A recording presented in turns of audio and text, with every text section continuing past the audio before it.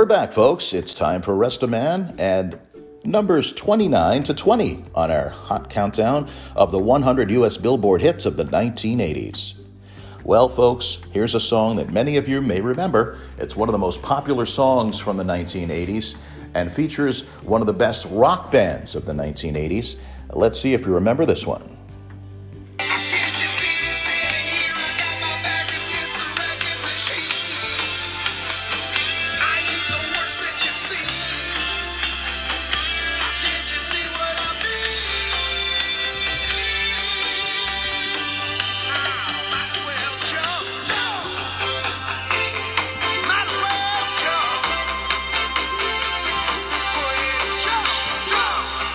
There you go, folks. That's Jump by Van Halen. That was released in 1983, December, and it was Van Halen's most successful single, reaching number one on US Billboard's Hot 100 chart back in 1984.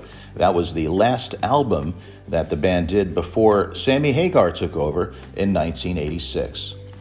At number 28, another brick in the wall. That's Pink Floyd. That song was actually ranked number 2 overall on the US Billboard Hot 100 chart in 1980.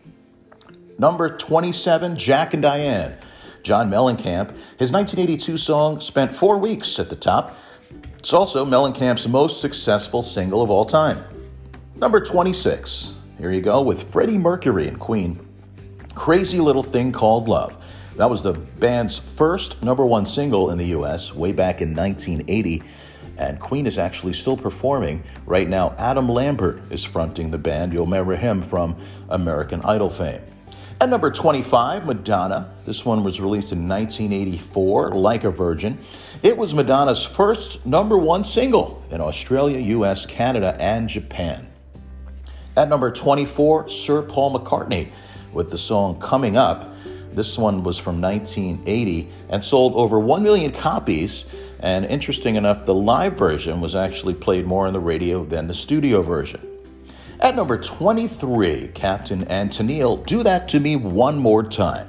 This song was released in 1979 and was the second hit for the duo way back in 1980. Turn around, Bright Eyes. Every now and then, I get a little bit lonely and terrified. It's Total Eclipse of the Heart. And that's true, folks. Bonnie Tyler, that one was released way back in 1983. It spent 4 weeks at the top. Jim Steinman was a huge producer at the time and wrote this song. He also worked with Meatloaf and Celine Dion and many others, and was a big part of Meatloaf's comeback way back in 1993. At number 21, Prince, When Doves Cry. The 1984 song from the Purple Rain soundtrack was the number one single for the year in 1984. The entire year, folks. What a year for Prince.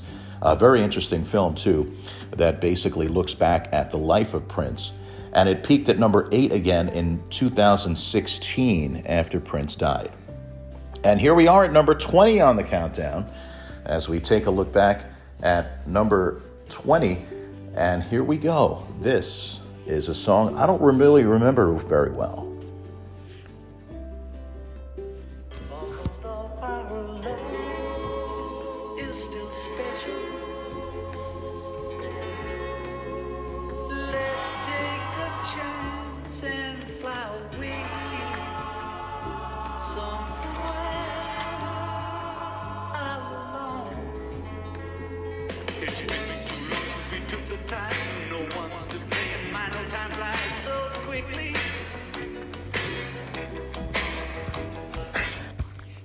That was Just Like Starting Over. That's John Lennon from 1980, reaching the countdown yet again.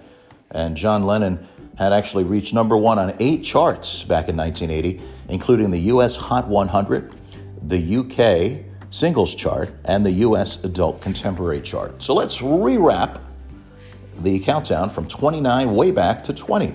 At 29, we had Jump, Van Halen. 28, another brick in the wall.